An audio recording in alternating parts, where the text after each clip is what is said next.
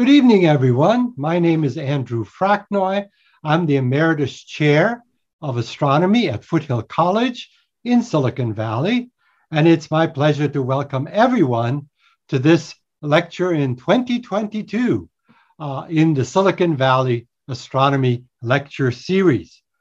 These programs, which go out to the whole world on YouTube and in podcast form, are sponsored by four wonderful organizations: the Foothill College Science, Technology, Engineering, and Math Division, the SETI, or Search for Extraterrestrial Intelligence Institute, the Astronomical Society of the Pacific, which has been connecting astronomers and the public since 1889, and the University of California Observatories, which includes not only their big modern observatories in Hawaii and elsewhere, but also the Lick Observatory in San Jose, which is the oldest continuously operating mountaintop observatory in the world. And we're delighted to have the support of all these organizations. We're going to have a talk tonight, and we encourage you to ask questions by sending an email to an email address that will appear on the screen for you as well, astronomy@foothill.edu. Again, that's astronomy@foothill.edu. So without further ado, it's now my pleasure to introduce our speaker for tonight. Dr. Michelle Thaler is an astrophysicist with over 2 decades of science communication experience. Her research involves the life cycles of stars, and she's worked at the Jet Propulsion Laboratory in Southern California, NASA headquarters, and now at the Goddard Space Flight Center near Washington, D.C., where she's currently the liaison between the Office of Communication and the Science Directorate. Outside her work at NASA, she has appeared in many television science programs, and you've probably seen her in such programs as How the Universe Works and Space's Deepest Secrets. She's done 2 TEDx talks about astronomy and has hosted the podcast Orbital Path on public radio. More recently, she is the lead professor in a new astronomy course in the Outlier sequence of online courses. So we are delighted to welcome her. It's been way too long since we've heard from her, and she's going to be talking about living with a star and the issue of habitability in our universe. Ladies and gentlemen, it's an honor for me to introduce Dr. Michelle Thaler. Oh, that's wonderful. It is so good to be here. And Andrew, please, right back at you. You are one of my idols in astronomy, an incredible educator yourself, and an amazing ambassador for astronomy. And I'm just really thrilled to be here. I'm sorry that this is virtual. Hopefully sometime this year I'll be out to see people in person again. But so as Andrew was saying, I'm an astronomer at Goddard Space Flight Center. Right now, this is the largest of NASA's bases. There's about 10,000 people that work at Goddard. We've all been working from home since about 2 years now, which is just amazing to think about. So I'm wondering if we'll ever get back that sort of collegial atmosphere of all of those seminars and everybody talking in the cafeteria and all of that. It'd be interesting to see. So tonight we're going to talk about something that draws in so many different parts of astronomy, a bit of biology, a bit of geology, talking about what makes a planet habitable. And a lot of this relates to how our star works, the sun, and how the different stars in the sky have their own planetary systems as well. So because there's some stuff that's literally hot off the presses, I have some images to show you today that actually were published today by NASA. So we'll talk a bit about that and some of these things. This is right up to date. I've spent the last, I would say, 6 months getting ready for the James Webb Space Telescope launch. And then I spent the last 2 weeks recovering from it. And so now I'm ready to talk some astronomy again. So let me go ahead and share my screen, and I will start my presentation. So hold on just a sec. All right. Okay. So what you should see, hopefully you can still see me in the corner there. This is a beautiful picture from the Hubble Space Telescope of probably my favorite object to look at in the southern sky, which is the Carina Nebula. And when we talk about habitability, I want to start really from scratch. We're going to talk about the building blocks of life, how you get them onto planets, what makes that planet sustainable, how that can actually keep life going.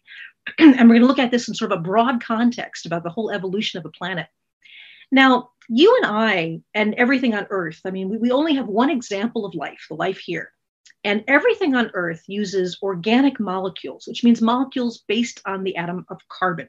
The element carbon sort of forms the skeleton of all of the chemistry that makes us up. That's what the word organic means. And the other thing we know that all life uses to some degree is water. And liquid water is necessary even in tiny, tiny amounts for any life on Earth. So let's start by looking at where these building blocks of life come from and how they get to a planet. Now, in this image, the Carina Nebula is this wonderful maelstrom. I mean, the image that you're looking at here is actually a couple light years across. And there are new stars being born. You see a cluster of sort of pink, beautiful scattered jewels in the middle there. Those are all young, hot stars. It turns out that as stars evolve, specifically dying stars are just very, very good at making the element carbon. It's one of the most common elements made naturally from the evolution of stars. And carbon is a very sticky atom. Again, just the natural innate the innate characteristic of carbon is that carbon wants to form bonds with other carbon atoms. And pretty soon you start sticking carbon together and you get organic molecules, the molecules that make us up. So this is actually the true origin. The building blocks of life come from these huge clouds where stars are forming and dying. And as they die, enriching the cloud with the element carbon. Like I said, dead stars are great at making carbon. So how can we get some samples of what our chemistry was like really before life began? And it turns out that they are literally falling out of the sky.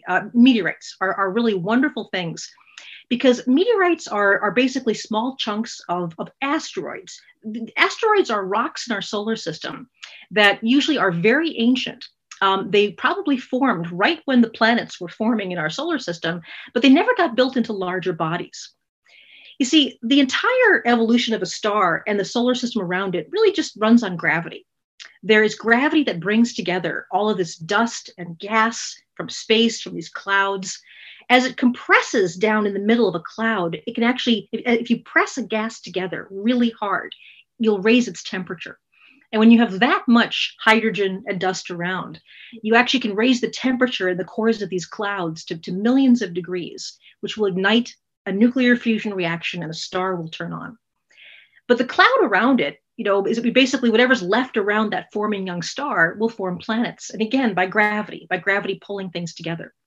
But in some cases, some things get left out. They don't ever get made into bigger objects. And that's why asteroids are so interesting to us.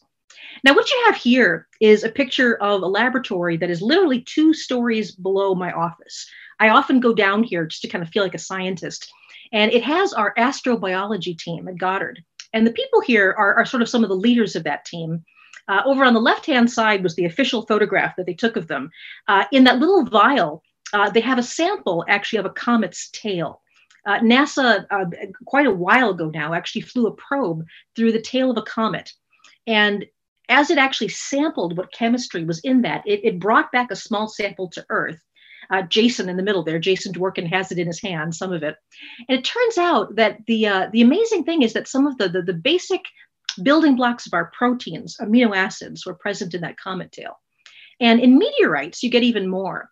Some meteorites are very rich in carbon, organic molecules. And some meteorites are actually more complex than my own body. I have a carbon-rich meteorite here that's actually in my own collection called a carbonaceous chondrite. And there's actually more different types of organic chemistry in here than in me. I actually use fewer types of molecules that are in this little slice of meteorite. And the reason it's called a chondrite, I got to show you because it's just so cool. If you'll notice, there's a little gray dot kind of in the middle of that little slice I have here. That's called a chondrite. And we think that this was actually sort of the first solid material in the solar system. This little droplet was once a tiny little kind of liquid droplet. And it got stuck inside this meteorite that formed around it, this sort of asteroid that got ground up in space. And we think that probably this was the seed of a planet. This was some of the first material that began to come together and gravitationally bring stuff more and more together. But this one never got made into a larger planet. So I've got my little baby planet there. So carbon-rich material is present. Now we just need to bring it down to Earth. And it turns out that meteorites and comets are very, very rich with that. So that's really where we come from. We think most of our chemistry came from these objects that fell down to Earth over time. In order to get a better sense of what that chemistry is like, we actually just it was a year ago in October, we sampled a comet, and we now have a very large bit of this wonderful, pristine material. It's basically unchanged for the last 4.5 billion years. This is the OSIRIS-REx spacecraft. This is an artist's conception of it. And this small spacecraft went out to an asteroid called Bennu. And by the way, I should say this was during the height of the pandemic. It was October a year ago. It was before we had a vaccine. This was the first time I ventured out of the house. I got on a plane to go to Colorado to actually be present and do some of the media work for this amazing mission. But as you see from this illustration, OSIRIS-REx has a long arm that was meant to go down to the surface of the asteroid and basically suck up material. And then that material will be brought back to Earth in 2023, next year. So I have a couple little fun videos to show you. This was really quite an amazing thing to do, because the asteroid Bennu turned out to be a lot more jagged and rocky and mountainous than we expected. So we needed to come down very, very easily between some of these really big boulders and finally get through and actually get one of these samples. So this is the footage of the night and what was going on. And you're going to see the people's reaction in this mission control. And then the footage that you'll see is actually real footage taken by cameras on this little spacecraft. So I'm going to play that video.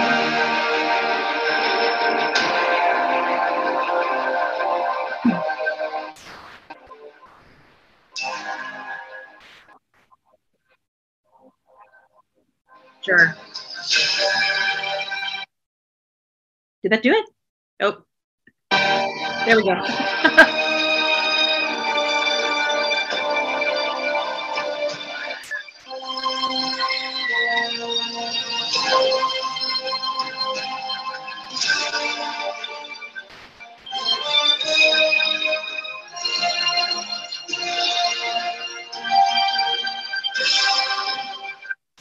So there you have it. So I was there during that wonderful time. It was incredibly exciting. And then we all thought that we would go home and just have a bit of a rest. And in a couple of days, we tried to sort of spin the spacecraft around and measure the mass of the sample that we took. And the original plan was that if we wanted more sample, we might go down and actually try another one of these sort of suction events, suctioning up the asteroid dust. But what happened is, this is actually a real image from the cameras on OSIRIS-REx. We turned our cameras towards that little suction head, and we noticed there was actually stuff flying out of it. And it turned out that we had been overly successful. We had sucked up so much material from the asteroid that we'd actually jammed this thing open. And so we were actually losing bits of our sample over time. And so all of our plans were changed, and immediately this head was actually put into a capsule to get ready to send back to Earth. And this is an animated images of that happening. There you see the capsule in there, and the sample head. And this will be returning to Earth, like I said, in 2023. And we'll be picking it up in the desert of Utah. And hopefully when that happens, we'll have a kilogram or more of this really pristine material from the solar system. And the reason these things are interesting to us is that it shows us what our chemistry was like before life, before billions of years of evolution happened. So this is an amazing chance to actually sample our history from billions of years ago. So we know where the chemistry of life comes from. And now the other big question is water. And, the Earth, of course, has, all of the oceans and all the fresh water that we use. A really interesting thing is that we have some question as to how much water was here at the very beginning of the planet. And we have some reasons to wonder how much water was on the Earth. We now can observe other planetary systems forming in space.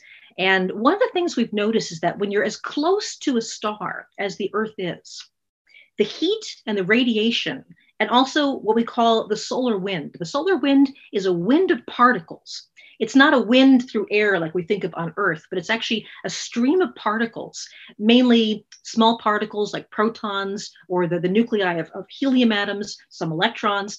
But these tiny particles get accelerated off the sun, and they create a wind that actually blows things through the solar system.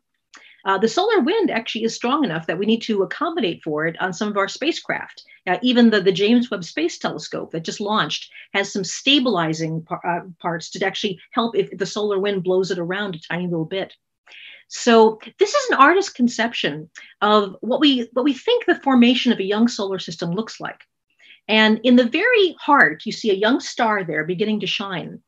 And then everything around that star that's glowing kind of yellow, and orange, those are areas where the inner planets are forming, where Mercury, Venus, Earth, and Mars would have formed. Farther away, the solar wind blows out the lighter material, like water vapor. And that material is blown out until it's finally cold enough, far enough away from that young star, that it condenses into ices, tiny little particles of ice. So when we look at planets and young solar systems forming, it really does appear like most of the water is in the outer reaches of the solar system. It's not where the Earth formed at all. So this is an artist's conception. I want to show you a real image. This is an image from an amazing telescope called ALMA, which is an array of, it's actually microwave. You can think of it almost like an array of radio telescopes in the Atacama Desert. ALMA is up at nearly 17,000 feet, 16,600 feet. And it's an incredibly powerful telescope. And it took this picture of a very young solar system. And you can see here that they've drawn in where the orbits of Neptune and Pluto would be in our solar system. So you get a sense of the scale. This is actually bigger than the orbit of Pluto. And they've put a white line that they call the snow line. And the snow line means the distance away from that young star that water is finally cool enough to condense into these particles of ice. And then those particles of ice can be made into icy planets, planets with a lot of water. But close into the star, things are pretty dry. So when we think about habitability, one of the things to think about is, where is that planet in the solar system? And if water requires life, and I'm not saying that all life everywhere must use water, but we know that the one instance we have of life working used it. It's kind of hard to get liquid water into the inner solar system. And this is some of the amazing parts about the complexity. We think of Earth as a water planet, but in fact, we're quite dry compared to other bodies in the solar system farther out. And in this diagram, it's one of my favorites, there's a little blue bubble near each of these objects, Earth, Europa, and Titan. And that bubble represents the volume of all of the water on that planet, if you actually could gather it up into one sort of bubble of water. So Earth's a big planet, but it actually has a very, very thin film of water on its surface. Europa and Titan are moons in the outer solar system. Europa is a moon of Jupiter, and Titan is a moon of Saturn. And Europa, we estimate, has about twice the amount of liquid water that Earth does, even though it's a smaller body. And Titan may have up to 4 times as much liquid water. And let me be clear about that. We're talking about liquid water. Both Europa and Titan are very cold worlds. They actually are very far out in the solar system around Jupiter and Saturn, but they have internal heat that actually allows them to have liquid water oceans underneath, in the case of Europa, icy shells. In the case of Titan, some more interesting methane-based rain and lakes. So it turns out the Earth doesn't really have that much water at all. Now, it may be, and this is something that we're studying as we look at bodies in the outer solar system, that the water in your body right now, most of the surface water on Earth, actually did come from the outer solar system. It didn't begin here. There almost certainly was some amount of water in the rocks of Earth, when Earth was forming around the sun originally. But on the surface, it could be that most of this water actually came in later, sort of extraterrestrial water, if you may. And we know that both comets and asteroids, and I've got pictures of both of them, but if I go back to my little asteroid slice here that I've got, asteroids contain quite a lot of water actually in the minerals themselves that make up the asteroids. There are actually even some asteroids, some meteorites that we have samples of that have little inclusions, little tiny reservoirs of liquid water. And so how would you get liquid water from all the way out around the orbit of Saturn and Neptune and Pluto? How would you get that into the inner solar system? Well, one of the amazing things that we now know is that, this was something that we had no idea about 20 years ago, is that as planets are forming in the young solar system, they may actually move around quite a bit. They may actually come in towards the sun and then go back out into the outer solar system. And specifically, this is an artist's conception. of some planets that are forming. And as they form, you can see they're actually kind of sweeping up bits of this disk of debris. They're forming out of this disk of dust and gas around this young star.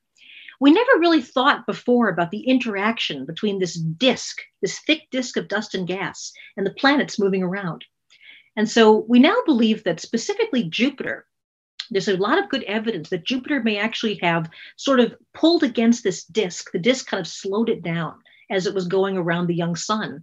And it may have actually lost some orbital energy and gone in almost to where Mars is today.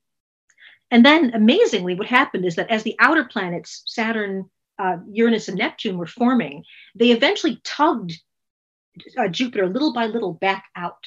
This is called the Grand Tack hypothesis. It's a great thing to read about. But one of the things we think now is that this may have helped actually deliver some of the water to the inner solar system. Now, I hate graphs, but I'm just going to play this one. I'll play this on a loop. What you're looking at here is from a scientific paper about this. And what I want you to pay attention to is these circles that you see are the orbits of the outer planets. So we've got Jupiter, Saturn, Uranus, and Neptune. And all these green dots represent lots of asteroids and small planets that formed at the very edge of our solar system where water was plentiful.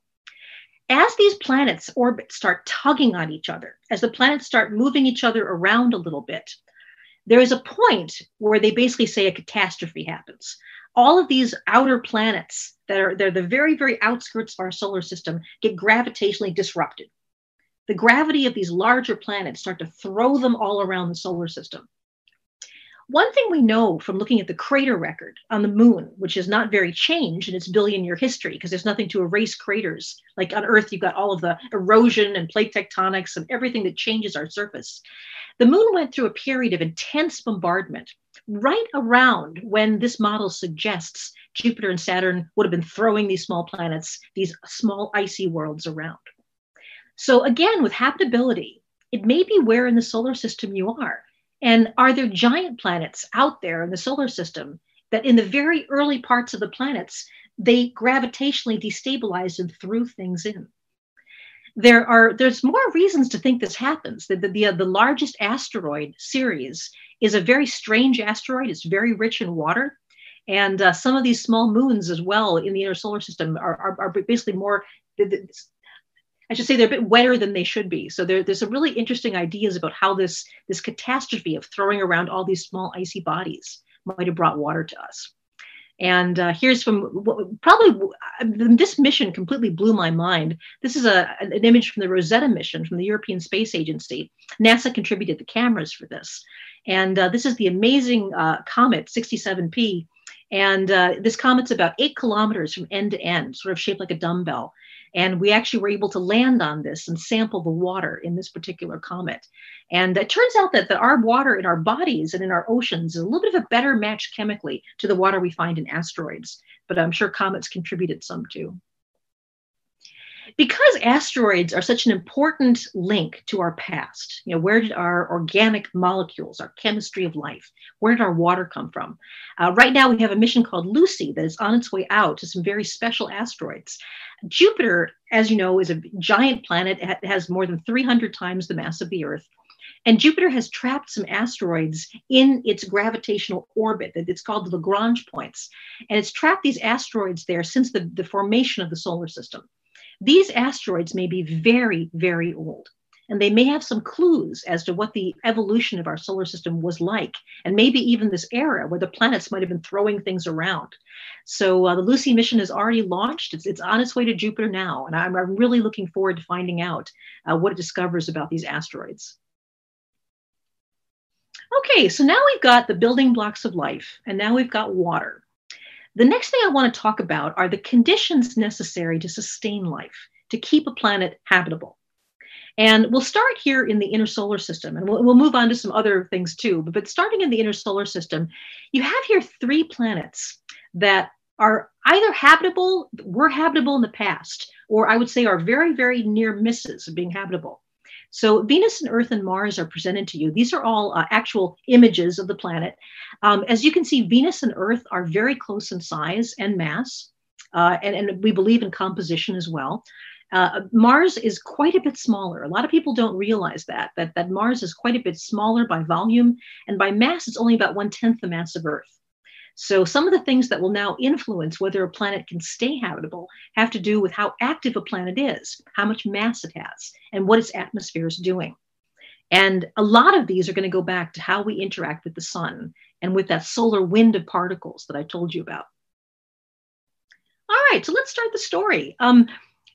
Searching for life on Mars is something that's been going on now for pretty much all my life. And one of the things we know now that we've been down to Mars with multiple rovers, we've surveyed the whole surface with our satellites, we know Mars used to be very wet. In the past, Mars had a climate very much like Earth.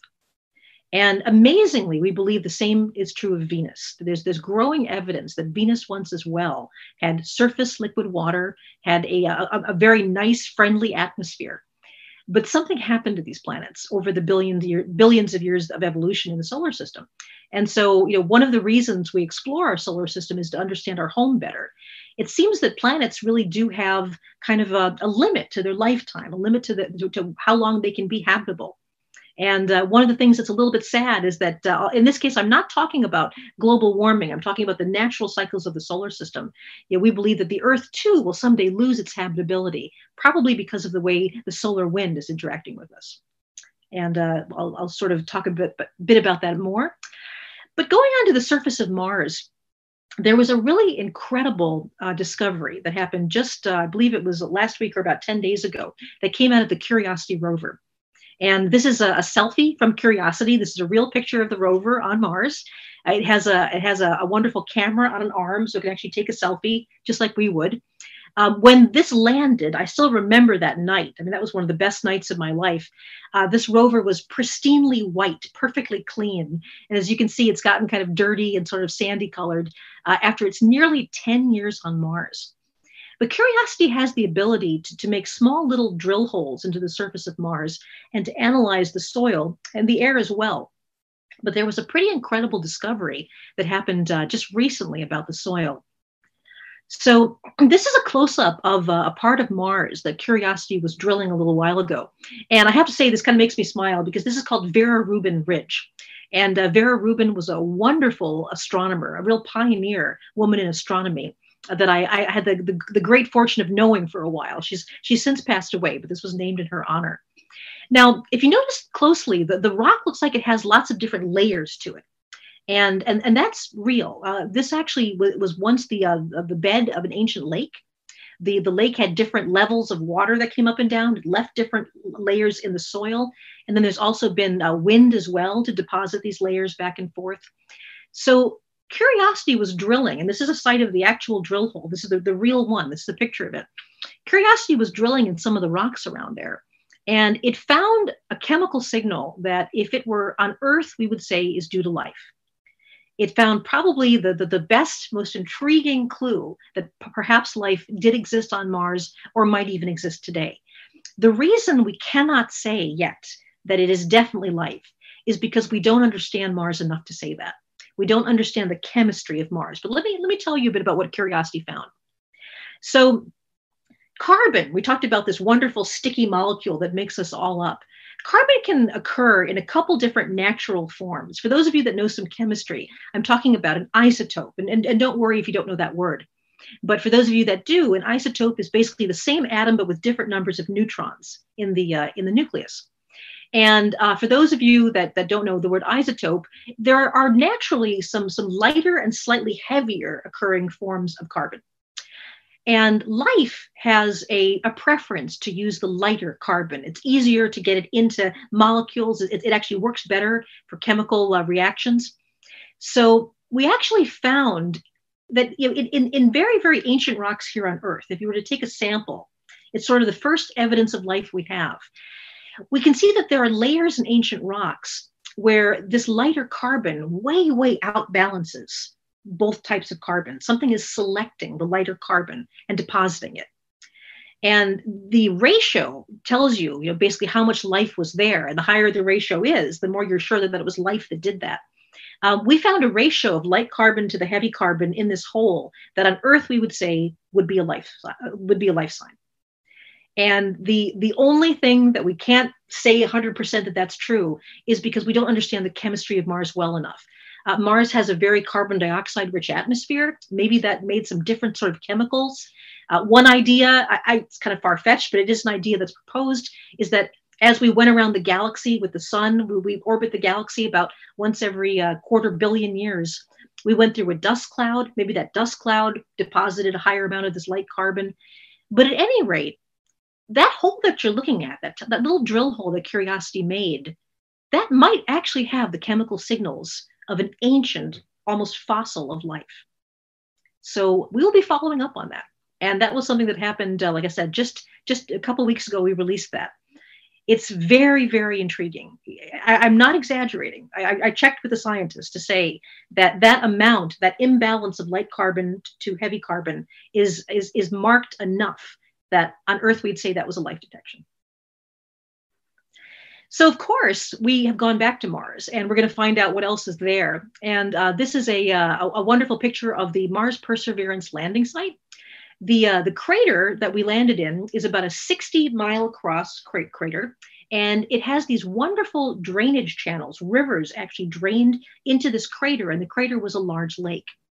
And when rivers enter a larger, deeper lake, they deposit material. It's called a river delta. And the idea was to land Mars Perseverance right on this river delta. You can see that there's this wonderful sort of delta of material that's coming out from this river area where the river deposited all of its silt. And this was a really difficult landing. We were landing in much harsher terrain than we ever have. And again, one of the most amazing moments of my life working for NASA. First, I'll say this is an artist's conception of what the crater, Jezero crater, looked like billions of years ago. We believe that this was a lake for quite a long time. And one of the things I love about this site, I mean, even though the lake is obviously dry now and has probably been dry for billions of years, this is an ancient, ancient lake. We believe that this was actually the oldest lake bottom preserved in the solar system. You know, what's it like to have a billion-year-old lake bottom? That's what we're going to actually be looking at with the Perseverance rover. And this is, I love this. I know that many of you have seen this, but this is actual footage from the landing. We have cameras that are looking down at the surface of Mars from the lander. And we have cameras looking up, and they're actually going to see the parachute open as this comes down. So the way that that both Curiosity and Perseverance landed was there was a parachute that came out. And then after it slowed the descent of the spacecraft for a little while, they cut the parachute, and then it came down on retro rockets and eventually actually lowered the rover down on a little bit of a crane. So you'll hear them talking about things like a sky crane. The sky crane maneuver is actually lowering this delicate rover down on a crane. But this is an amazing real capture from Mars of the landing. So I'll play that. 3 meters per second, altitude of about 300 meters off the surface of Mars. We have started our constant velocity accordion, which means we are conducting the sky crane, about to conduct the sky crane maneuver. Real footage, looking up and down. About 20 meters off the surface.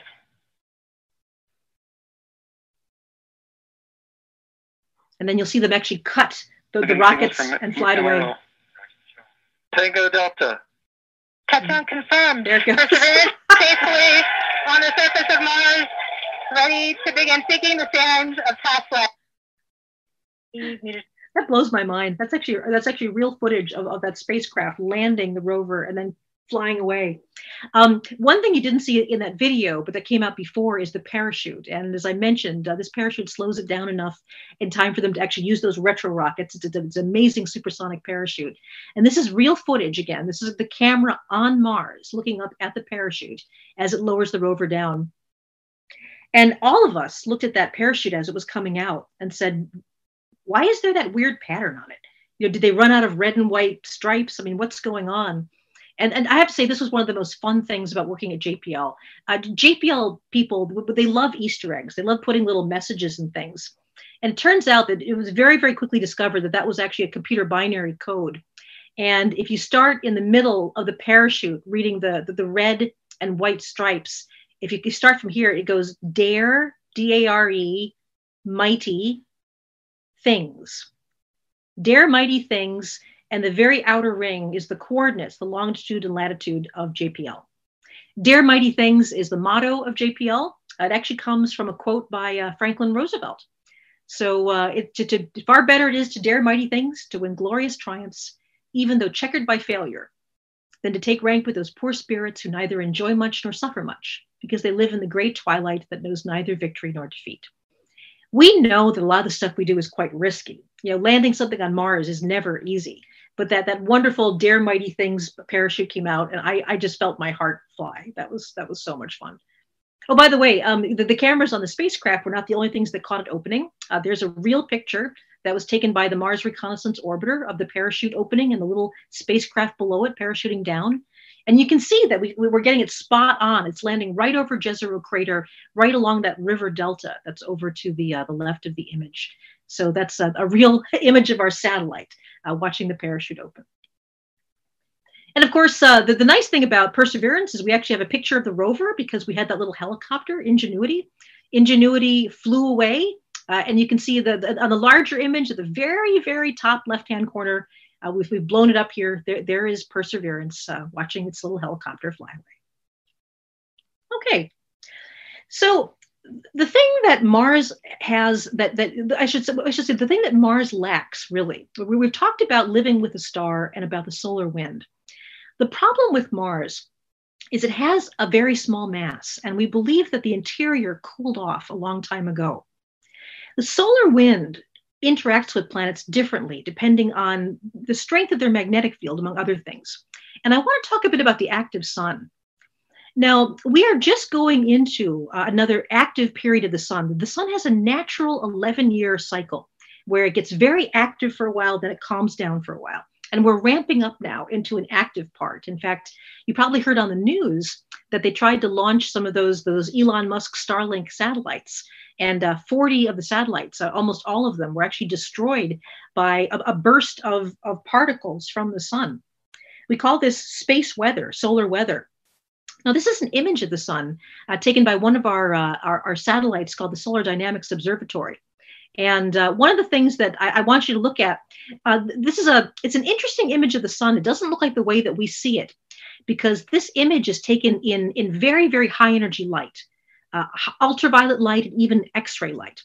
And so the images, the part that you see that's bright here, to be hot in the UV and X-rays, this gas has to be in the millions of degrees. The surface of the sun itself here looks kind of dark because it's not really that hot.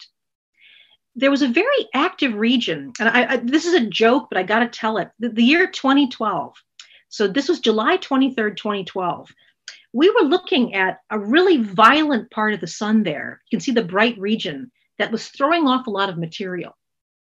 And that was something that looked kind of nasty. So we actually had our eye on it. But luckily for us, it actually turned away from us. The sun rotates. The sun on average rotates about once every 29 days. And so these active regions come in and out of our view as the sun rotates. And but what happened, we actually have spacecraft all the way around the solar system. And we had another solar satellite that happened to be looking at this active region. Now, this is from the Stereo mission, which is, there's actually two satellites that look at the sun. They are quite far away from Earth. And right now, this particular Stereo satellite was actually kind of behind the sun from where we are. You can see that active region is actually in the view of the Stereo spacecraft. And here's what happened. You're seeing the solar wind there. Those bright streaks are particles coming away from the sun. Okay, there was a little bit of a burp there. Okay, we saw that. But now, blam, there was a huge explosion from the sun. And you'll notice that there's all of this kind of snow-looking stuff in the image of the spacecraft. It basically knocked that spacecraft silly. So there was a huge burst, trillions of tons of high-energy particles thrown out into the solar system.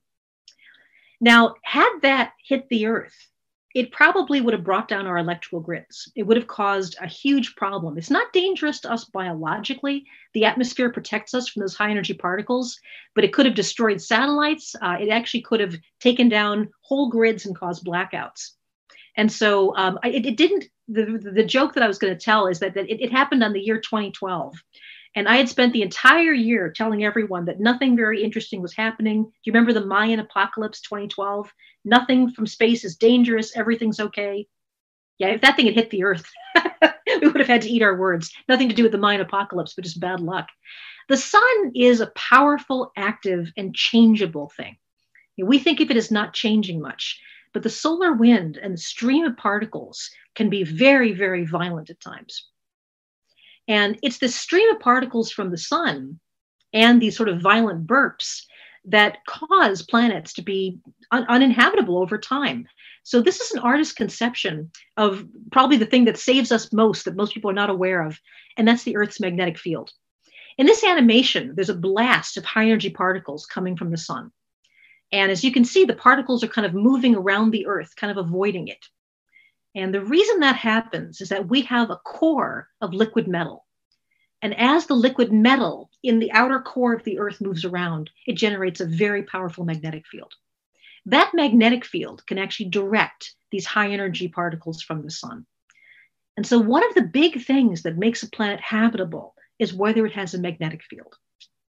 And unfortunately, for our wonderful companion planets, Venus and Mars, neither of these planets have a strong magnetic field. In the case of Mars, the solar wind just blew the atmosphere away. And okay, I mean, for a while, Mars was able to sustain its atmosphere because it has huge volcanoes. This is an image of Mars where you can see the largest volcano in the solar system. This is Olympus Mons. Olympus Mons is more than 60,000 feet high, which is kind of amazing. Whenever I think about, being 30,000 feet up in a jet, that would just be halfway up Olympus Mons. And these are the giant Tharsis volcanoes that you see here. If Mars could still have that volcanic activity, it could replenish some of its atmosphere. But that activity seemed to die away long ago, most likely because the planet's smaller and just didn't retain the internal heat that the Earth has. Our other neighbor, Venus, interestingly enough, the same thing was the problem with Venus. Venus as well, even though it's about the size of Earth, and it's certainly warm. The surface temperature of Venus, the rocks are about 800 degrees Fahrenheit. It doesn't have a strong magnetic field. And then that's a mystery to us. We have some possible ideas why not, but we don't know for sure. This is a picture taken by the latest Japanese mission that went by Venus. And you can see that Venus has a thick, cloudy atmosphere. It's very rare to be able to see down to the surface at all. And that atmosphere is almost all carbon dioxide, famously a greenhouse gas. It keeps heat in. So Venus is very, very good at retaining its heat. Over time, we believe that the solar wind blew away lighter elements, lighter chemicals from the atmosphere like water vapor. And what was left behind was kind of a witch's brew of carbon dioxide, sulfur, all sorts of stuff. And it formed this very thick, heavy atmosphere. So it's a strange thing to think. In the case of Mars, the solar wind blew the atmosphere away. In the case of Venus, Venus has enough gravity, it could hold on to a lot more gas against the solar wind. But the lighter stuff, the stuff that like water, which actually helps clean carbon dioxide out of the atmosphere, maintains a cycle that's good for life. The lighter stuff was blown away, leaving this heavy kind of poisonous atmosphere behind. Venus is getting to be really increasingly interesting to us. So as I mentioned, Venus and Earth are about the same size. The thing that's really different about them is the rate that they rotate on their axis. The length of our day is 24 hours, where the length of their day is 5,832 hours. It barely rotates at all on its axis. And in fact, it actually takes longer for Venus to make one rotation on its axis than it does for Venus to make 1 year, one trip around the sun. We don't know why Venus isn't rotating. Again, there are many ideas. We don't have an exact idea. But is it possible that this lack of rotation means you didn't get that sort of convection of the metal in the core to generate a magnetic field? We just don't really know yet. We don't understand how planets work. It's an incredible thing to say, but even planets that are similar to the Earth, sometimes we have no idea how they work. These are pictures from the surface of Venus. The only spacecraft that have landed successfully on Venus were from the Soviet Union, the Venera spacecraft. And as I mentioned, the surface of Venus is about 800 degrees. The surface pressure, the air pressure, is equivalent to being about a mile under the ocean. So it's very hot, very high pressure. And we see sort of almost kind of a volcanic looking landscape. We have other ways of studying the surface of Venus. This is actually taken by the Magellan spacecraft, which took a radar image. So through the clouds, it bounced radio waves. And this is actually, let me explain the color of this image. When you bounce radio waves off something, if rock is very nice and smooth, the radio waves reflect very well. And if the rock is really kind of jagged and uneven, then the radio waves will scatter and you won't get as good a reflection. So the lighter areas you see here are actually smoother areas. The darker areas are rougher areas. That's what a radar image tells you. But the cool thing, and the thing that was a mystery when we looked at this radar image of Venus, is that these smooth areas kind of loop around and they may form actually sort of huge lava flows. Now, this may have been an active volcano long ago. There may be active volcanoes still. We just don't really know. But the scale of those lava flows is unbelievable. Lava flows that go around half the planet. Whatever volcanism is like on Earth, and on Venus, it's very different. It's on a much, much bigger scale. Looking a little bit in detail at some of these radar images of Venus, we see these, it looks kind of like a smiley face, but we see these things that are like giant souffles that are in some cases 100 miles across. Big giant magma bubbles that came up, cracked the surface, and then sunk back down. It seems as if almost the entire surface of Venus becomes sort of a bubbling mass of magma periodically. The surface doesn't have many craters on it. So right now, as far as we know, none of this is going on. All of this is extinct. But we are wondering if there may be some volcanism that's still active. Is there some natural cycle of Venus where the energy kind of gets trapped inside, and every hundreds of millions of years, the whole planet becomes a big super volcano? All of these things are questions that are waiting for us. This is another radar image, in this case, black and white, of this relatively weird, cracked terrain where big magma bubbles bubbled up and sunk back down long ago. It also has things like Maxwell Mount. This is an image from one of our spacecraft of the highest mountain on Venus at over 38,000 feet high. We're not even sure how Venus made a mountain that high. I mean, the similarly high mountains are due to things like the Himalayas being pushed up by our plate tectonics. So this is a very, very odd place. And this planet does not work the way that the Earth does. By the way, just a little note about Maxwell Mount. There's some different coloration that you see up here on the ends of the mountain. And we actually believe that this is a kind of snow. But the atmosphere is so hot on Venus that this is actually a metallic snow, probably lead and bismuth. Lead snow. So the gases get so hot, then they go over this mountain and they get cooler, and what actually comes out of them, what precipitates out, is metal. This is a little vacation shot. We mentioned the amazing ALMA observatory, which is at nearly 17,000 feet. That's the highest I've been. ALMA had a very amazing result about Venus recently. So the surface of Venus is pretty hell-like, very, very dry, no water, very hot, not a great place for life. But there are areas up in the clouds of Venus where the temperatures are not so bad, and the clouds are actually quite dense. And ALMA was able to detect a very, very interesting feature in the clouds of Venus, and that was the chemical signal from an element called phosphine. Phosphine on Earth is a life marker. It's something that bacteria can produce. Interestingly enough, it's something that even bacteria that are at high altitude in our atmosphere, there are bacteria all over the Earth, including very high in our atmosphere. Is it possible that there was once life on Venus, maybe life on the surface? High altitude bacteria got into the clouds. Then over time, the surface died away, becoming too hot for life, but the high altitude bacteria are still there. Nobody considered Venus to be a good candidate for life until we found that phosphine. And so now we have 2 missions that were selected by NASA this year to go and investigate more. These missions will be working in conjunction with each other. The one on the left is called Veritas, which is led by JPL, and the one on the right is called Da Vinci, led by Goddard. Veritas will be scanning the entire surface of Venus, looking for activity, volcanism, get more of a sense of its geologic history. And Da Vinci will actually be a lander that plunges down, parachutes down through the clouds of Venus. And there's a specific instrument on there to look for this phosphine, to look for the signal, to see if there's any more evidence that this might be produced by bacteria. Once again, this is another signal that when you see phosphine on Earth, you say, aha, life. We can't say that yet for Venus because we don't understand enough about the chemistry of Venus to be that sure. Now, this is something that I promised you, something that's hot off the presses. This is actually an image taken just a few weeks ago, released today. And it's the Parker Solar Probe, which I'm going to talk about in a second, that's going to be exploring this solar wind of the sun. The image on the left is a visible light image of Venus taken by the probe. And what I want to show you, this blew our minds. The probe was actually on the night side of Venus. It was looking down at the dark side away from the sun. And at first we thought that we were just seeing clouds. Everybody knows Venus has clouds.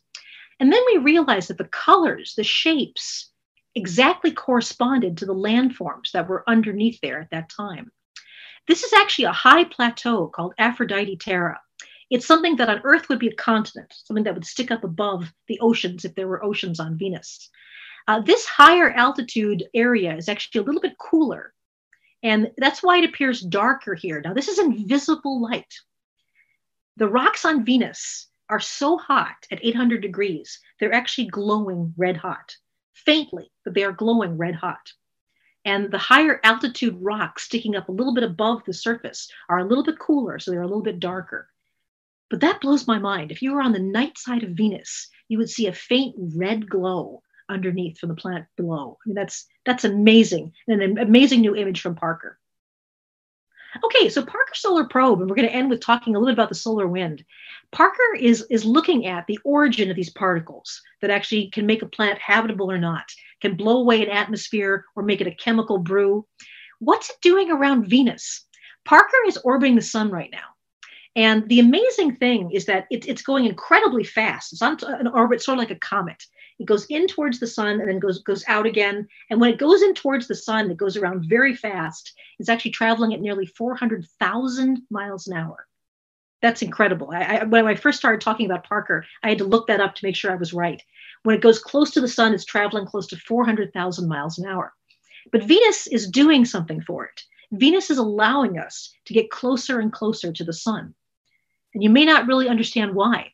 When you launch something from Earth, it would seem like the easiest thing in the world. Just throw it out into space and the gravity of the sun will suck it in.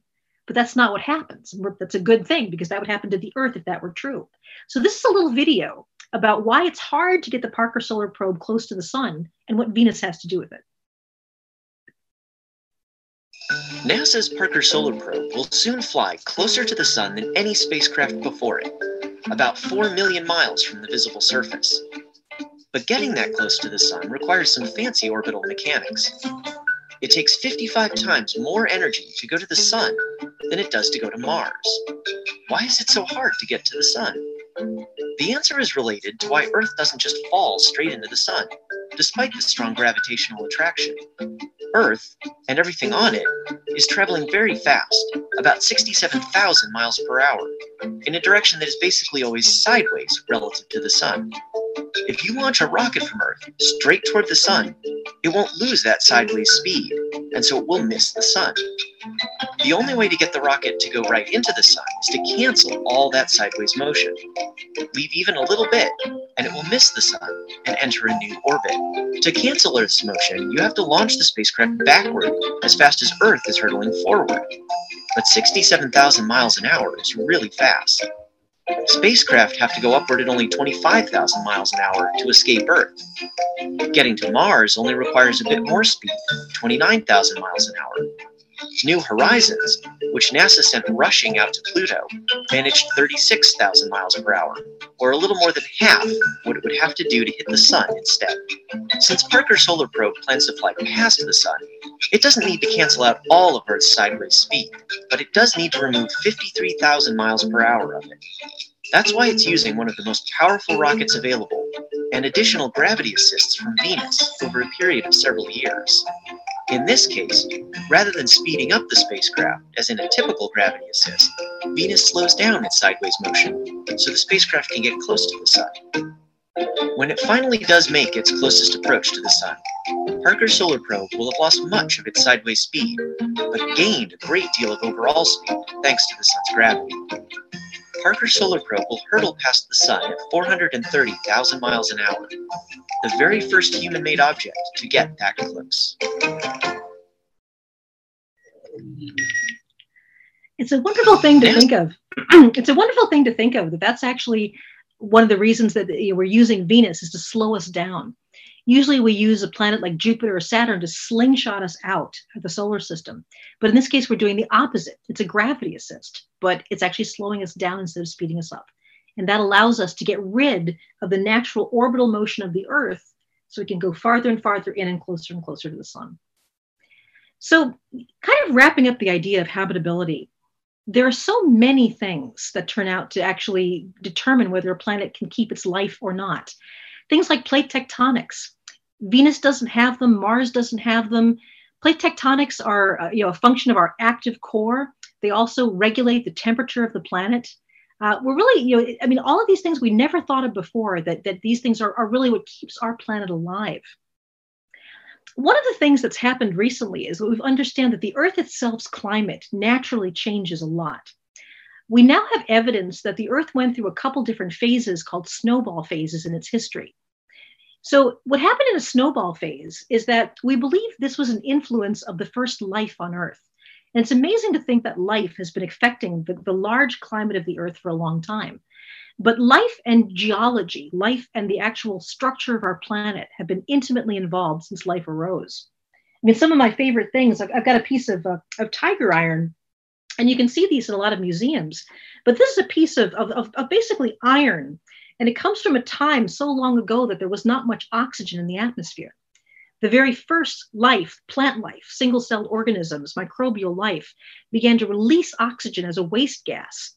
And so there are layers in this iron that are reddened because they were rusted by that release of oxygen. Then all that oxygen basically was oxidized. It was used to rust rocks. And so for a while, there wasn't much oxygen anymore, and the iron is sort of gray colored. But then more oxygen gets released and more, until finally, all of the iron on the surface of the Earth was rusted, was oxidized. So the very structure of our rocks changed when life began to release oxygen into the atmosphere. I think that on a lot of planets around other stars, we're going to find life, but maybe a very simple life, maybe the sort of microbial single cell life. And we know that exists on Earth too. I was showing this to Andy before. It's actually kind of dangerous, but I have in my geology collection something called a stromatolite. And a stromatolite is a fossilized colony of bacteria. And this is what we look like for about the first 2 billion years of life. Not much happened. Basically, blue-green algae and bacteria were very successful and very common. And that's pretty much how it stayed for billions of years. But then what happened? Well, think about plant life. Plant life releases oxygen, but it breathes in carbon dioxide. There was enough plant life, enough algae, enough bacteria to actually breathe in enough carbon dioxide that the natural greenhouse warming layer of our atmosphere was destroyed. And the Earth froze. And we think that it did this twice, and each era lasted at least 10 million years. This is an artist's conception of what we think the Earth might have looked like during one of those snowball phases. There probably was some open water by the equator, but there may have been glaciation pretty much over the entire planet. What this did is that this actually gave evolution a punch. Life was constrained. It was put under stress. Little bits of microbial life were frozen together in little inclusions of water.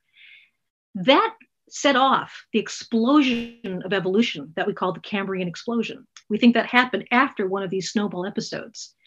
So do you need to have a climate that's stable, but not too stable to actually punch life and get evolution going? So many things about what makes a planet habitable and what may actually make it suitable for complex life like us. This is actually a simulation we ran at NASA trying to figure out how much water could have been open during that time when most of the Earth was frozen. So at NASA, we're actually working on computer simulations of how this climate might have worked and what the snowball Earth would have been like. It's not something that we think of, but Earth for a long time might have looked something like Europa for 10 million years. So putting this all together, when we look at planets around other stars, how will we know if they're habitable or not? This is an animation of a system that I would never have believed existed if I hadn't seen the data myself, and that's the TRAPPIST-1 system. Around TRAPPIST-1, we know of 7. There may be more planets farther out, but there are 7 Earth-sized planets that are very, very close in. And we can see them because they pass in front of the star. And when they pass in front of the star, they block out a little light. So all these little blips in the data you see, this is sort of the light level of the star. And then when one of these little planets goes in front, the light dips. And we see that over and over again. These 7 planets are actually in a space that's not much larger. It's about twice the diameter of the inner moons of Jupiter. You know, the Jupiter out to the moon Callisto, tiny, tiny little solar system around a star that's very dim, a red dwarf star. So if you snuggle up close to a dim star, you might have the right temperature for something to be Earth-like, and maybe even have liquid water. This is an artist's conception of the TRAPPIST planets. And we don't know what their surfaces are like, but as you can tell, you know, the artists are wondering if some of these might actually have liquid water on them. The ones that are closer to the star are probably a bit too hot. The ones that are farther out a bit too cold. But there may be 3 or 4 planets of these Earth-sized planets that could be habitable. But now the question is, you know, what are they like? Do they have magnetic fields? This dim star, it's called an M-dwarf star. M-dwarf stars have been known to put out huge solar flares. So they may be bathed in an intense solar wind. One of the things that we're going to be doing with the James Webb Space Telescope is for the first time, we're going to be able to actually measure what the atmospheres of planets around other stars are like. We have instruments that can actually tell us how dense the atmosphere, what the temperature of it is, whether it has things like water vapor, methane, carbon dioxide. So the incredible thing is that with the launch of the James Webb Telescope, and the TRAPPIST system is definitely one of the targets it's going to be looking at, we're finally going to be able to know, at least atmosphere-wise, whether these have an Earth-like atmosphere and really may be habitable. So all the way from our own solar system, all of the factors that make a planet habitable, the star, the geology, the plate tectonics, the evolution of life. Now we're going to be applying that to look at actually planets around other stars and try to piece together their stories too. And I'm really looking forward to that. As I mentioned, the first light is now passing through Webb's instrument. We're focusing the mirrors right now, and we're hoping to have some of our first images out in late April or early May. And if you invite me back here in a year, I may be able to say one of these planets has an atmosphere very much like the Earth's. I hope that turns out to be true. So thank you. Well, thank you so much. What an amazing tour of our history.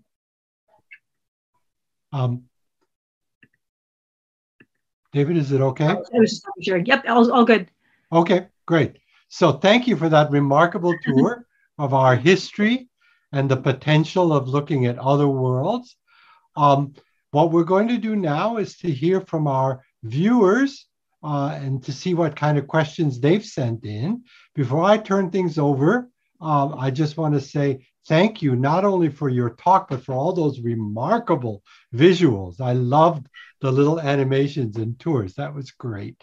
Let me now introduce Dr. Jeff Matthews, who is the astronomy professor at Foothill College, and he's going to be curating the questions for Dr. Thaler. Jeff, why don't you take it away? All right. Well, thank you, Andy. And again, I'd like to repeat thank you to Dr. Thaler for coming out and speaking with us this evening. We've got a lot of questions that have come in, so I'm going to apologize right up front. There's no way we're going to be able to get through all of them.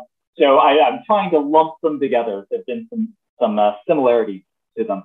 So we'll start off with a question from Allison, asking you to elaborate on, you said something about the meteorite sample being more complex in its makeup than humans. You know, so just a request for a little elaboration, any elaboration you could add to that. It's an amazing question. And this is actually one of the ways that we search for life on a place like Mars too. So it turns out that life actually only uses a small subset of the organic molecules that rain down on us. So one of the biggest things that life does is that you may have heard of something called handedness or chirality. So in organic molecules, the reason it's called handedness is that organic molecules, these carbon-based molecules, can basically occur in sort of mirror images of each other, like our hands are mirror images of each other. And for some reason, molecules occur in both of these formations, but life only uses the left-handed. So right off the bat, there's like half of the organic molecules that are not used in life. And this is a mystery as to why life chose that. whether it was random, whether it had something to do with our environment in space. Some people suggest that we might have, in the very early part of the Earth, we might have been close to a strong magnetic field, like a neutron star. And maybe that actually kind of polarized things. Only one part of the molecules got through. So meteorites have both right-handed and left-handed molecules. First thing, life only uses half of them, and we don't know why. But even fewer than that, actually. I mean, of the molecules that are left-handed that it uses, there are more molecules, more different kinds of molecules in a meteorite sample like this than my body uses. Life only uses a small sampling that's available. And in fact, one of the ways that the Curiosity rover or some of the other rovers on Mars might find life is if they're drilling through a rock sample and there's lots and lots of different organic molecules, then there are fewer types of organic molecules. That could mean it's processed by life. In meteorites like this, there are nucleobases. Nucleobases are the type of things that make up our DNA. There are nucleobases that we don't use on Earth. No life uses them that we're aware of. And one of the really interesting questions is if life on Mars used a totally different nucleobase structure, would we even recognize it? Would it be something chemically that we wouldn't even look for? So we have people in our laboratories at NASA that are grinding up meteorites to find these molecules that are there, but our life doesn't use. We don't really know why, but it doesn't. And is it possible that there are ways of making different kinds of DNA, different sorts of information-bearing molecules out of these different nucleobases? So yes, there are more different kinds of organic molecules in meteorites than life on Earth uses. Wow. And okay, I'm going to add my own question in. I'm going to cheat and add still my own question in here real quick. Is anybody doing experiments to see like, hey, can we make novel biological molecules using some of those unused bases? Yes, I mean, so the paper uses the term informational polymers. So DNA is a polymer, and it can carry genetic information. And so yeah, they're looking at some of these different nucleobases and seeing whether it's possible to form different kinds of informational polymers. Yeah. So I mean, one of the things that I think will be really wonderful is we've flown through the plumes of water coming out of some of the icy moons in the outer solar system. So the moon Europa on Jupiter and the moon Enceladus around Saturn, they have liquid water oceans that actually vent through cracks. And in the case of the Cassini mission, which flew around Enceladus, there were organic molecules flying out, with that water. And we really want to go back and see what was there. And so, is it possible to identify an informational polymer that's based on different nucleobases? There are people at NASA working on that. So we have an entire department, and Ames too, actually. Ames Research Center is a big center of the astrobiology. Astrobiology has got to be the coolest topic. It's just wonderful. Wow, cool. Okay, so we got a question here from Ed asking about the solar wind. And so you mentioned that it can strip a planet of its atmosphere. And so he mentions that the Earth's magnetic field reverses over geologic timescales. And does that present any danger of the Earth's atmosphere being affected by the solar wind during times when our magnetic field is a little weak? Yeah, I mean, it's something that we don't know much about. Yes, the Earth's magnetic field does naturally reverse. The thing that we have not been able to correlate that with is any huge extinction. I mean, it does not appear to be like a global extinction time.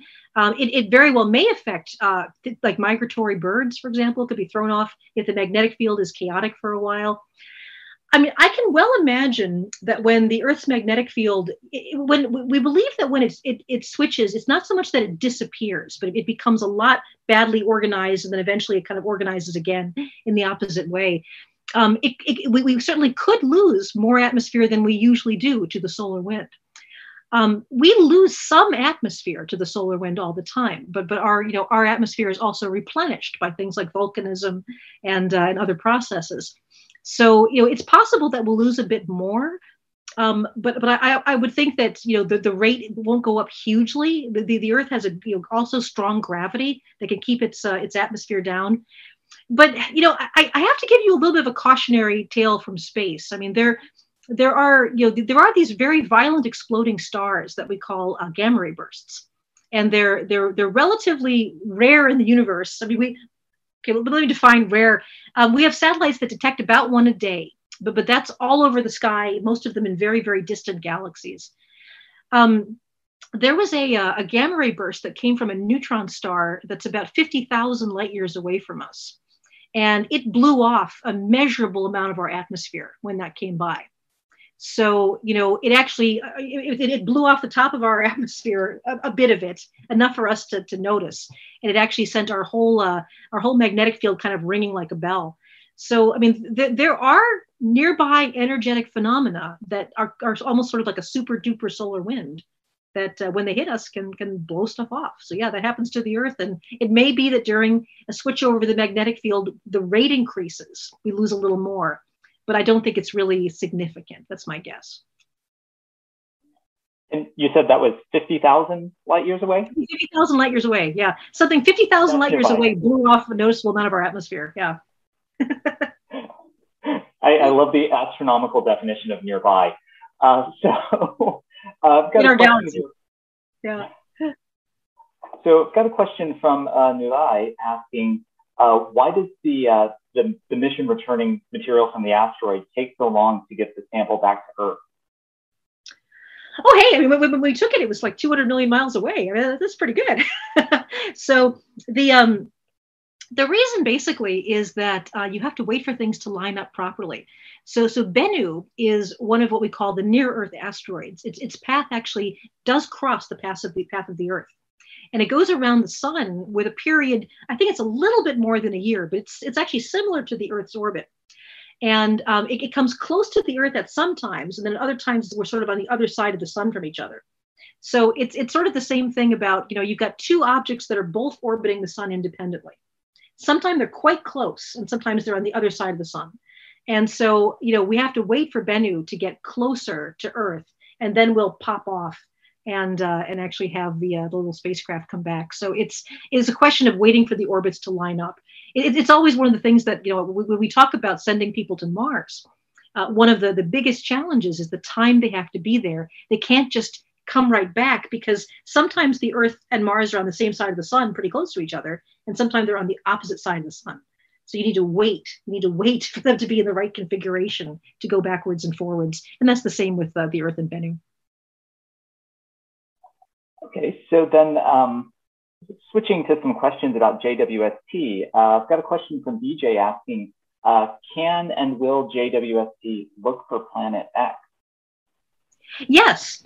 So it's it depends on how you say look for. So for those of you that don't know, Planet X is a hypothetical large planet in the outer solar system. Unlike people often ask me, is this planet Nibiru and stuff? It's something completely different. It's something very, very far away, something that never comes very close to the Earth at all. And the evidence we have for it is that the orbits of some of these smaller bodies like Pluto and other objects like Pluto out there that we call the Kuiper Belt objects, the orbits appear to be lined up in a very interesting way that really doesn't seem to be able to be just pure chance. It's almost as if something larger comes in closer every now and then and actually kind of herds these smaller objects into these orbits. And there are some estimates that this could be larger than the Earth, that this could be a planet that's maybe, anywhere from 5 to 7 times the mass of the Earth. The unfortunate thing is it's not been detected yet. All we have is this indirect evidence of the orbits of these smaller bodies all lining up. And if this is in a very, very long, almost comet-like orbit that goes way into the outer solar system, if it's in its outer part of the orbit, we may not be able to see it. But there are surveys of the sky, usually surveys in the infrared, that are looking very hard for this, because these lined up orbits are enough of a clue that it really, really could be real, and that would be spectacular. And remember, we were talking about how we think in the early solar system, the giant planets started tugging on everything, and they started throwing everything around, and that's maybe how water got into the inner solar system. It's possible that tugging actually threw other planets out into big, long orbits. And so if Planet X is out there, it may have been thrown out there at the time when the giant planets were jockeying around and sort of hitting, sort of gravitationally pulling everything around. If we identify anything that on the survey looks like it's about the right object, but we can't really see what's out there, The James Webb Space Telescope will aim and try to see what it can. The James Webb Space Telescope will be doing surveys of the Kuiper Belt objects. It'll be able to take amazing images of the closer by planets, basically anything farther away than the Earth, because famously there's a heat shield that always has to point towards the sun, so it has to look out from the sun. So it's not going to look in to see Mercury or Venus. That would be bad. But anything farther away from the Earth, Mars and out, we're going to have some incredible images of. And so yes, if we can identify on one of these all-sky surveys something that looks like it might be the planet X, Webb will definitely have a look at that. Yeah. And if there is such a planet that gets found, what might be the prospects for life on such a far-out world? Well, it's funny. I couldn't tell you, because one thing that surprised the heck out of me was Pluto. Pluto is a small body, and it shouldn't have like really any internal heat or anything like that. When we got out there, there's substantial evidence that there's liquid water under the ice of Pluto. And nobody really understands why or how. And Pluto also has naturally occurring organic molecules on it. Pluto's actually very influenced by the solar wind. Pluto actually loses hundreds of tons of atmosphere a day due to the solar wind. And as the solar wind hits some of the methane in the atmosphere, it causes tholins, these organic molecules, to be created. So you've got organics and you've got liquid water on Pluto. So I think it's perhaps a less likely place for life, but I wouldn't say it's impossible, because these outer worlds are far more active and far more interesting than we expected. And I mean, I think that was to me the real benefit of New Horizons. I mean, I'll admit, I was one of those people when they said, "Oh, we want to just photograph Pluto, just fly right by it." I was like, "Really? Is that worth the money to do that?" But when we saw Pluto and it had active glaciers and evidence of a huge reservoir of water, it changed the way we realized we don't know how these outer planets work. We don't know what the heat source is, but it has one. So who knows? The universe is being more creative than we gave it credit for. No one expected that. We thought we could see a dead little icy rock. That was it. It was anything but. So we're going to come up here soon on the end of the question. So I guess we'll just do a couple more questions from those that have come in. So we have a question from Steve asking, could the space probes that landed on the surface of Venus have accidentally taken microbes from Earth that could survive and thrive? Yes. So this was actually why we didn't land on the moons. So, I mean, to give you a little bit of a context, Cassini was the mission that went out to Saturn. Oh, I'm sorry, you're talking about Venus. So life is very, very tenacious. And we know of bacteria that can exist in the hot pools of places like Yellowstone. Very high acid levels, very high temperatures. The clouds that we're looking for these bacteria in have very high acid levels. So we will be looking for basically an extremophile, some sort of bacteria that can handle more acid than we normally do. But the actual surface of Venus, I'm betting, is pretty darn dead. Not only is it 800 degrees, but it's very, very dry. All of the water has been baked out of those rocks. And so, Venus is hugely dry. And so I think for those two reasons, I have my doubts that microbes would survive for any amount of time on Venus. They're pretty much every other place we land, where we are quite worried about that. A lot of the more interesting places on Mars, we don't land because we worry about contaminating possible groundwater. Cassini, we actually threw into the planet Saturn because we didn't want it to accidentally hit Enceladus or Titan, possibility of life there. But there's always a risk whenever we explore. There's no way we can get rid of all the bacteria. I mean, we've learned that. We can sterilize things, we can minimize the risk, but there's some bug that's going to survive almost anything. So my guess is that Venus is pretty safe on the surface for that. All right, and so here we'll have our final question for the evening. And this is a question actually about the idea of terraforming. And so you talked about how life had affected Earth in the past. Is there a way that human life could? We've had several people actually asking questions about terraforming. Is there a way that human life could go on to affect, say, Mars or Venus? And yeah. I guess the whole question of terraforming, to me, I mean, the scale of it is something that I find very hard to imagine. And there certainly could be ways. Well, for example, let's talk about the natural evolution of the solar system for a second. I mean, we mentioned that planets lose their habitability after a while, and the sun is naturally becoming hotter and brighter as it ages. And again, let me be very clear: this is not human-based global warming. Human-based global warming is increasing so fast that if that were a natural cycle, we're about to die. So I mean, it's not that, but over hundreds of millions of years, probably in the next 200 to 300 million years, the sun will increase its brightness and its temperature enough that the Earth's water will largely boil away. So that's the sort of the end of the habitability, at least for large scale life on the surface of the Earth. And 200 million years sounds like a long time, and of course it is. But it's a little sad that when you think about, we've had life for over 4 billion years. We're near the end of the life cycle of Earth. So is there somewhere else where we can go? Well, as the sun becomes hotter and brighter, it could very well warm Mars significantly. And if that happens, melt the ice caps, melt the permafrost, the frozen water, with human help, could you actually, sort of keep introducing gases into the atmosphere? I mean, even if you had no magnetic field, and I don't know how you would generate a fake magnetic field over a planet. I mean, maybe locally, but not over a whole planet.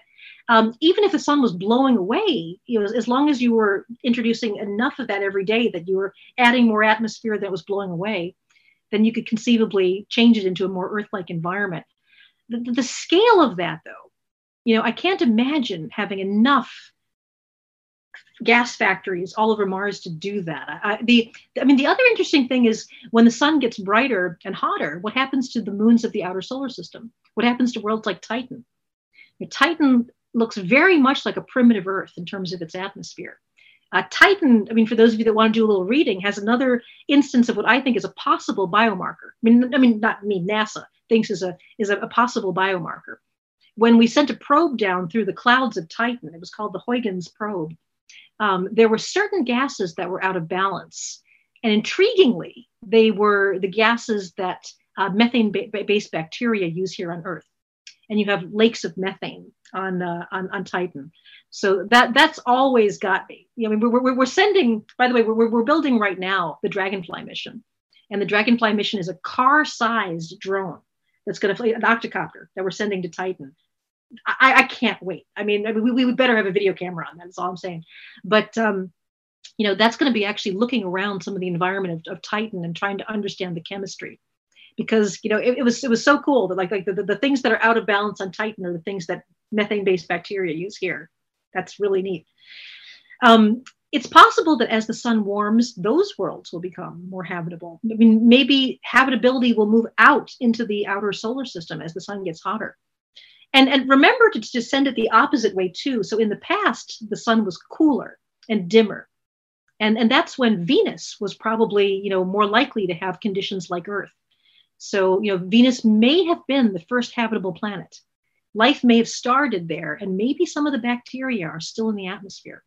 So you're looking at sort of a cycle of life going out through the solar system, starting with Venus, Earth, Mars. Mars was a problem because of the no magnetic field, and maybe it goes out even further.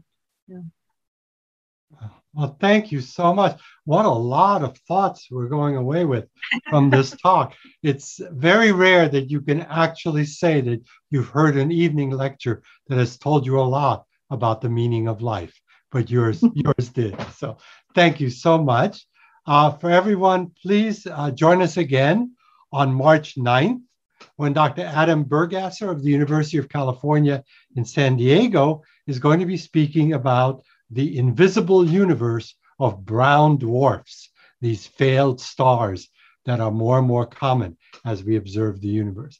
Again, let's thank Dr. Thaler, and we'll see all of you at another Silicon Valley astronomy lecture.